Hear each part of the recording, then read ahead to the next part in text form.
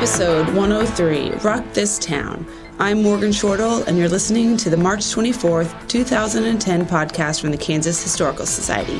In this podcast, museum staff reveal the story behind the story about artifacts featured on the Cool Things section of our website, kshs.org. We're gonna rock this town, rock it inside out. We're gonna rock this town, make them scream and shout.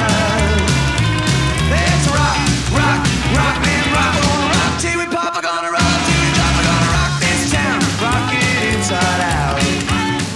When you think of Kansas industries, mining isn't one of the first things that usually springs to mind. But the southeast portion of our state has been heavily involved in mining since shortly after Kansas became a state. Join collection specialist Donna Ray Pearson and me as we examine some recently donated mineral samples from Treese, Kansas, and learn about the impact that mining had on the area. And then, in this week's episode of 6 Degrees of William Allen White, we asked you to connect Mr. White with Smith Center native Roscoe Fatty Arbuckle, one of the most famous stars of the silent film era. Did our favorite newspaper editor have a secret desire to be a Hollywood star? Find out when we play 6 Degrees of William Allen White. But first, rock this town. We're gonna rock this town, rock it inside out. We're gonna rock this town, make them scream and shout. Good morning, Donna Ray. Good morning, Morgan. And we're going to talk about some rocks, or I guess I should say minerals today from southeast Kansas. They are technically minerals. Mm-hmm. But before we get to that, I just want to remind our listeners that they can see images of these minerals on our website, kshs.org. So, Donna Ray, most people don't think of Kansas as being a big mining state, but we have a lot of history in that, right? That's exactly right. We've been mining in Kansas pretty much since it was founded. Not so much all across the state, but in the southeast corner, mining was and still is to some extent a pretty big industry. During the early part of the 20th century, there was an area called the Tri-State Mining Area. It covered about 2,500 square miles, and it consisted of Kansas, a bit of Missouri, and Oklahoma, and mining was huge down there. They produced from those mines almost half of the resources that were available across the country at that time. In terms of, for instance, they produced about 50% of the zinc that the United States used. Wow. And about 10% of the lead that was used came from that area during the early part of the 20th century. Cool. And these samples were just donated. What kind of minerals are they and where are they from? Well, I think you just said where they're from, so what are they? Well, I wasn't that great in that class, but they are lead, zinc, calcite. Oh, however you say calcite. Thank you. And calcite. And they were collected in a town called Treese, Kansas, which is on the very edge of the Kansas border. Literally, there's a street in Treese where you can walk across the street and you're in Oklahoma. Okay. So, very bottom of the state. And they were given to us. I mean, kids could literally go around and pick this stuff up off of the ground and go to like your local gift shop or your store and sell it like other people used to do with pop bottles, you know? So how was the mining operation conducted? Well, mining, this is called underground mining. You know, now we do it a little bit more environmentally safe. It's strip mining. You just kind of pull away the layers. What they used to do is actually dig into the ground like a gopher would. And literally, these people had to, in the early stages, they had to get the minerals out with axes and trowels and carry them up in huge barrels and lift them to the surface. They're about 200 feet below the ground. Yeah. So they had to bring them up to the surface. And they did this with a series of tunnels that they created underneath the ground. Wow, sounds like some back-breaking work. It was. It really was. It sounds like hazardous work. Can you talk about the dangers? Well, yeah. I mean, it was because consider you're digging underneath the ground, so you've got a little level that your house sits on, and then there's a tunnel underneath it. And some of the things that could occur is something called a cave-in. So, you know, one day you're kind of walking around and poof, it's gone. If the soil's not hitting just right. Some of the other byproducts of mining this way is dust. The dust fills the air, basically. And these little particles of dust aren't really nice. They're like little sharp needle things, like burrs, that get stuck on your clothes. Yeah. So they would get lodged in the miners' lungs. And, the dust would be all over the town. Just filled the air is what I've been told. So not only were the miners in hazardous conditions, but the town was too. Yeah. But the mines provided steady employment and support for the towns. Oh, well, yeah. It was a big money-making industry, and it did really bring a new meaning to company towns. There would be literally a mining company that would make sure the miners had some place to live. They would make sure there were hospitals there, the schools were there.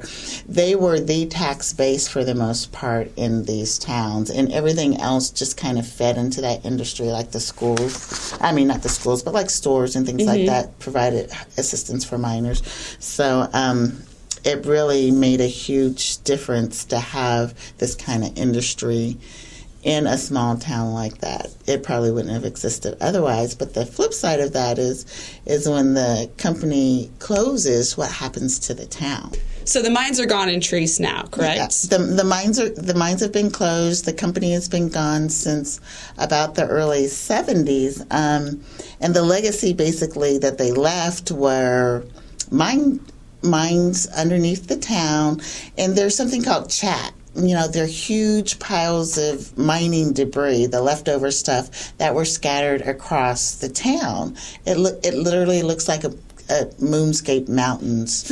And so those were left, and water is also used in the process. So the water was also kind of a red color left over. And people were still living here? And people were still living there. They were. And they knew that there was something wrong because there was a lot of illness, too. There's emphysema, there was cancer, there was heart disease. And, those are the internal things outside of, the bad physical labor that occurred. The day that I went there, they told me I was very lucky that it was raining because it kept the dust down. Wow. But after I'd been there for a couple of hours and the rain hadn't stopped yet, this is kind of a visual of what life is in Treese. They said that, well, now we have to be concerned about a cave-in. And I was like, excuse me? And they said if the ground gets too saturated, then cave-ins can happen again sporadically at any time because the mines were not properly shut down when the company left. Wow. So they've taken, they've been there for a while. So, were there any steps? What steps were taken to address these problems? The company, the mining industry, is an environmental concern. The way that it used to be done throughout the United States. Again, like I said, there's much safer ways to do it now. The above ground mining, the strip mining is a little bit better.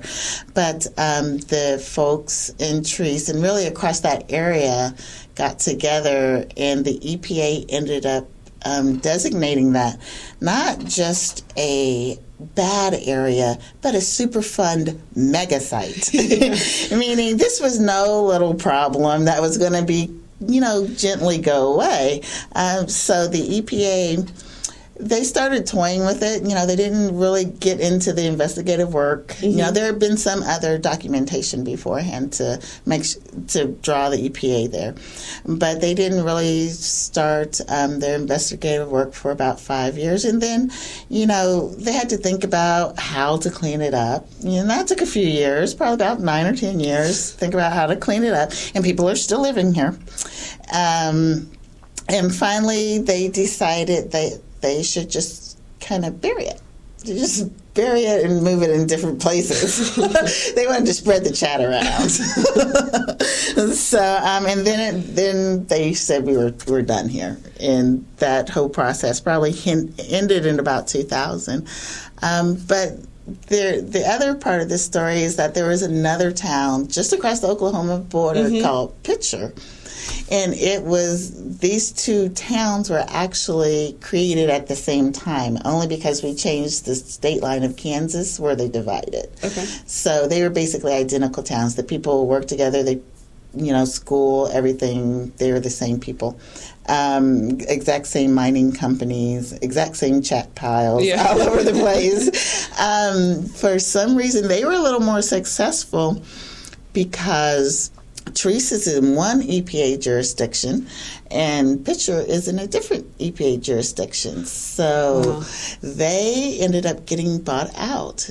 Pitcher, the whole town? The whole town. Pitcher, Oklahoma is now the first modern-day ghost town I've ever been to, where one day there were people and the next day they just kind of all packed up and left with their buyout checks in hand. So are they hoping, is Treese, will they be bought out? Are there hopes? The process, because the towns are so close together, and the only reason why they did not get the same deal that Treese was because they were in a different jurisdiction. And Pitcher got bought out about 2 years ago, so the residents of Treese renewed their efforts, and they have been successful. I think it was last November, it was officially put into a bill. Oh, okay. And the process is beginning, and they're not quite sure the strategies that are going to be taken, whether they'll be handed checks or if they're going to try some other remedies, but that soon, too, will be a modern-day ghost town. Wow. Yeah, so... It's kind of eerie, I bet. It is. When you go down there and visit, it really is kind of like the day time stood still. Because you've got, especially in Pitcher, because there are some areas that were newer. There had been a tornado, which added insult to injury to these poor people. So there were some newer sections, and they were just empty. Wow. Yeah, it was just, Okay, last question. Okay. Minerals and rocks and other natural elements are usually found in natural history museums. So why was our history museum interested in these? Well, I think it is because of the story of the buyout, the environmental, angle to this, and what these rocks symbolize. I mean, not only was that industry very good to us for a long time, I mean, they contributed millions of dollars to our economy and provided that stable workforce for those people who didn't have much industry. But the flip side is what's the consequence of our actions. And I think the rocks really symbolize, if you're not environmentally conscious, if you don't think about the future, what can happen later. And I think they tell that story pretty well. Cool. Well, thanks for stopping by today. All right. Thank you, Morgan. Fast pace, good with the sight gag, quick with the pie face. He loved Buster Keaton as well as good eating. He dabbled in wordplay and died on his best day. But he prefers Roscoe Arbuckle. Roscoe Arbuckle is his real name. I defer to Roscoe Arbuckle. I'm never gonna call him Fatty again. I'm never gonna call him Fatty again. And now it's time for another round of 6 Degrees of William Allen White. Joining me today is Museum Director Bobcat Geisen. Hello. And Curator Blair Tarr. Hello. And hey guys, it's Fatty Arbuckle's birthday. Woo-hoo. Hey, way to go, Roscoe! I think it should be a national holiday. Do we get it off? Hey, we get it off every day. Okay. He's a Kins and we should get it off. Come on. Well, our 6 Degrees of William Allen White challenge in this episode was to connect the sage of Emporia with the funniest man to ever come out of Smith Center, Kansas, silent film star Roscoe Fatty Arbuckle. And Bob, could you give us some background on Fatty? You bet. Well, Roscoe Arbuckle, as Blair mentioned, or you mentioned, somebody here mentioned a minute ago, was born in Smith Center, Kansas on March 24th, 1887. And reports of his weight at birth vary, I've read anywhere from 13 to 16 pounds. Blair's assuring me it's more to the 13 or more to the 16-pound end of things. But. Well, if IMDb can't be right, who could be? Yeah, exactly. So no matter how you cut this, he was a big boy, no matter what. And as a child, he had a great singing voice, and his mother encouraged him to perform in local productions and local theaters. And he was also extremely agile for his size. And this is a talent that he would use throughout his career. Even though he's really big, he was pretty agile. And he got his first big break performing in a talent show where the winners were determined by the amount of applause the audience got, or the performers got the hook. I mean, literally, there was a shepherd's crook that came on, and they got the person and pulled him off stage. Well, Roscoe wasn't doing too well, and as the hook came out to get him off stage, he did this sort of tumbling somersault into the orchestra pit, and the audience went wild. They loved him, and he did these sort of pratfalls, and everybody was amazed at this fat little guy that could bounce around. So he won the competition, and he went on to a career in vaudeville. And he traveled on the vaudeville circuit for a number of years and eventually wound up in California in the early 1900s and broke into silent films there. He quickly became one of that genre's leading comedians, and as I mentioned, his agility really belied his enormous size, and his kind of sweet baby face made him instantly likable to a lot of moviegoers. And although he'd been called Fatty ever since he was a kid, he didn't care for the name, and he's pretty self-conscious about his size. So although he's billed as Fatty Arbuckle, he saw Fatty as a character, and didn't like to be referred to as Fatty off screen. So I just insulted him earlier. Yes. Yeah. Okay. Well, that's why I called him Roscoe. Yeah. Right. Well, anyway, if anyone called him Fatty off screen, he usually would say, "I've got a name," But anyway. But he became incredibly popular and successful, and he mentored both Charlie Chaplin and Buster Keaton. He got into silent films before them, kind of gave them their breaks, and got Chaplin and Keaton started. And things were going great for Arbuckle until Labor Day weekend of 1921. And he was taking a break from filming, and he and two of his friends drove up to San Francisco and rented 3 rooms at the St. Francis Hotel. And during a party there that weekend, a young aspiring actress by the name of Virginia Rappe came to the party and at some point in the evening collapsed in Arbuckle's room, most likely having too much to drink. And they called the hotel doctor, who treated her with morphine. So, if that helped anything or not. And he concluded that she was just intoxicated. 2 days later, her health worsened, and a friend of hers took Virginia Rappe to the hospital, and the friend claimed that Arbuckle had raped Virginia Rappe, not the friend. Rappe died a day later from peritonitis, which is caused by a ruptured bladder.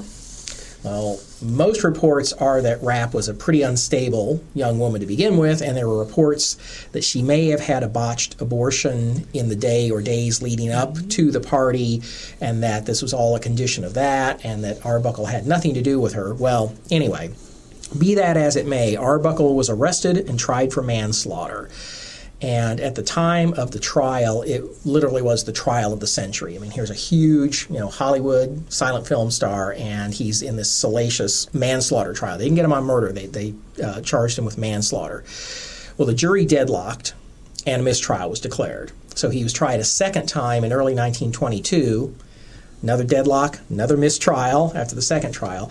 And the only good that came out of this at the time was for somebody else, and that was for William Randolph Hearst and his national chain of newspapers, which salaciously covered the trials with description of Arbuckle as this kind of grossly overweight lecher pushing himself on young girls, and when in fact Arbuckle was pretty shy around women. But Hearst later said that the trials, quote, sold more newspapers than any event since the sinking of the Lusitania. So Hearst made a bunch of money off that. About 7 years. Yeah. Well, after the second mistrial, third trial was held, and Arbuckle was unanimously acquitted. The jury was out for 12 minutes, and in fact they were so appalled by the lack of evidence that they spent 5 of those 12 minutes when they were in deliberation writing an apology. And it took the third trial to get to this. And they said, acquittal is not enough for Roscoe Arbuckle. We feel that a great injustice has been done him. There was not the slightest proof to connect him in any way with the commission of a crime. He was manly throughout the case and told a straightforward story which we all believe. We wish him success and hope that the American people will take the judgment of 14 men and women that Roscoe Arbuckle is entirely innocent and free from blame. Well, scholarly studies afterwards have indicated that Arbuckle most likely was completely innocent and that he had nothing to do with Rapp's death. But the scandal ruined Fatty Arbuckle's career. His wife divorced him, studios refused to release his movies, and he became an alcoholic. Buster Keaton tried to help Arbuckle by giving him some jobs writing and co-directing some of his films, sometimes under an assumed name. And eventually, Arbuckle did find work as a director under the pseudonym William Goodrich, which is kind of interesting because his father, who really didn't want to have a whole lot to do with him when he was a young boy, Roscoe Arbuckle's dad's name was William Goodrich Arbuckle. Well, in the 1930s, Fatty, I guess I shouldn't call him Fatty either, but anyway, Roscoe Arbuckle started to make a comeback as the scandal had died down somewhat, and he signed a contract with Warner Brothers for a series of 2 reel comedies and had just finished work on those on June 28th, 1933, and the next day, he was signed by Warner Brothers to make a feature-length film. So he's making a comeback, and he reportedly said, "This is the best day of my life." He went home, suffered a heart attack, and died in his sleep. Man, He was tragic. 46 years old, and he was cremated, and his ashes were scattered in the Pacific Ocean. So there's a cheery note to end on. But a great comedian, fabulous star, just had his life ruined by a false accusation. Well, okay, thanks for that, Bob. Now, Blair, I understand you're quite the movie buff, so Yes. was this pretty easy for you, the solution? Yeah, this was kind of a softball, just short of not being able to find a connection directly between the two, because William Allen White did have a Hollywood side to him. 2 of his novels were picked up as movies in the early 1920s, silent films, of course. In the Heart of a Fool and A Certain Rich Man. In fact, he's given credit for the screenplay of the later one, A Certain Rich Man, so that he did spend some time out in Los Angeles, he possibly could have known Fatty Arbuckle personally. Couldn't find that, however. We have any William Allen White on the red carpet photos or anything? No, we don't need. Okay, No, this it's quite just a little before the Oscars. Darn. But anyway, you might guess that's where we're going to get our contact. In 1923, there was a film called Hollywood, which, and I should have said, like the William Allen White films, we don't know if it exists today. It seemed to be gone. The William Allen White films, apparently, were not commercially successful. So it's maybe why you can't find them today. But this film in Hollywood is about a family that goes to Hollywood and trying to break into the business. And it apparently has cameo appearances by just about everybody who was somebody in Hollywood. The list as it goes on for about 50 names. Wow. So it must have been quite a film in itself. 2 of the names in there, well, Fatty Arbuckle, or Roscoe Arbuckle, is one of the cameos, and another is a man by the name of Robert McKim, who is one of the stars for A Certain Rich Man. Oh, screenplay by William Allen White, and McKim had a pretty good career, actually. Unfortunately, he dies right at the end of the silent era, and we don't know if he would have been able to continue into this sound era or not, but he's best known today as Zorro's nemesis against Douglas Fairbanks Sr. Oh, okay. Great. Cool. So Thanks, Blair. That's pretty correct. And actually, there's a second connection to the other movie. We're not done We're yet. going to have one more. There's an actress by the name of Anna Q. Nelson. You probably wouldn't see that on a marquee today, but she, too, was very popular in the silent era. She starred in the other film of William Allen White's In the Heart of a Fool. And she is more like one of the typical silent star actresses. She had a great career in the silence. She does make it into the sound era, but it's usually in bit roles, and actually continued up until 1954. Wow. It's a pretty long she's been career. quite around, so. Okay, great. There's our connections. So just 2. You don't have a third one. There's probably a third one out there somewhere, but All right, Bob, would you like to issue the challenge for the next episode? Sure. Well, our next podcast will be in 2 weeks on April 7th, and we're going to continue our birthday theme. Great. Like we did in this episode. And we're going to kind of keep it in the arts, but move away from Hollywood this time. April 7th is the birthday of noted blues singer Billie Holiday. So we thought we'd honor her as only we can by connecting her to William Allen White. Awesome. Okay, so if you think you can connect William Allen White with the women who some have said changed the art of American pop vocals forever, just send your solution to podcasts@kshs.org. That's podcasts with an S. We're gonna rock this town, rock it inside out. We're gonna rock this town, make them scream and shout. That concludes episode 103, Rock This Town. To see photos of the newly donated minerals, go to our website, kshs.org, and click on Podcast. Would you like to see the Cool Things podcast ranked higher on iTunes? Help us out by leaving a comment, or better yet, a 5-star rating. Go to the iTunes store, then search for Cool Things. Click on our podcast and throw us some stars. Come back in 2 weeks when curator Laurel Fritsch joins us to examine a mannequin that was used in training hospital staff and emergency responders in the 1960s. You just have 2 weeks to think of all your best dummy jokes. See you in April. This podcast has been a production of the Kansas Historical Society. Real people, real stories. Well, hey, you look at me once, you look at me twice.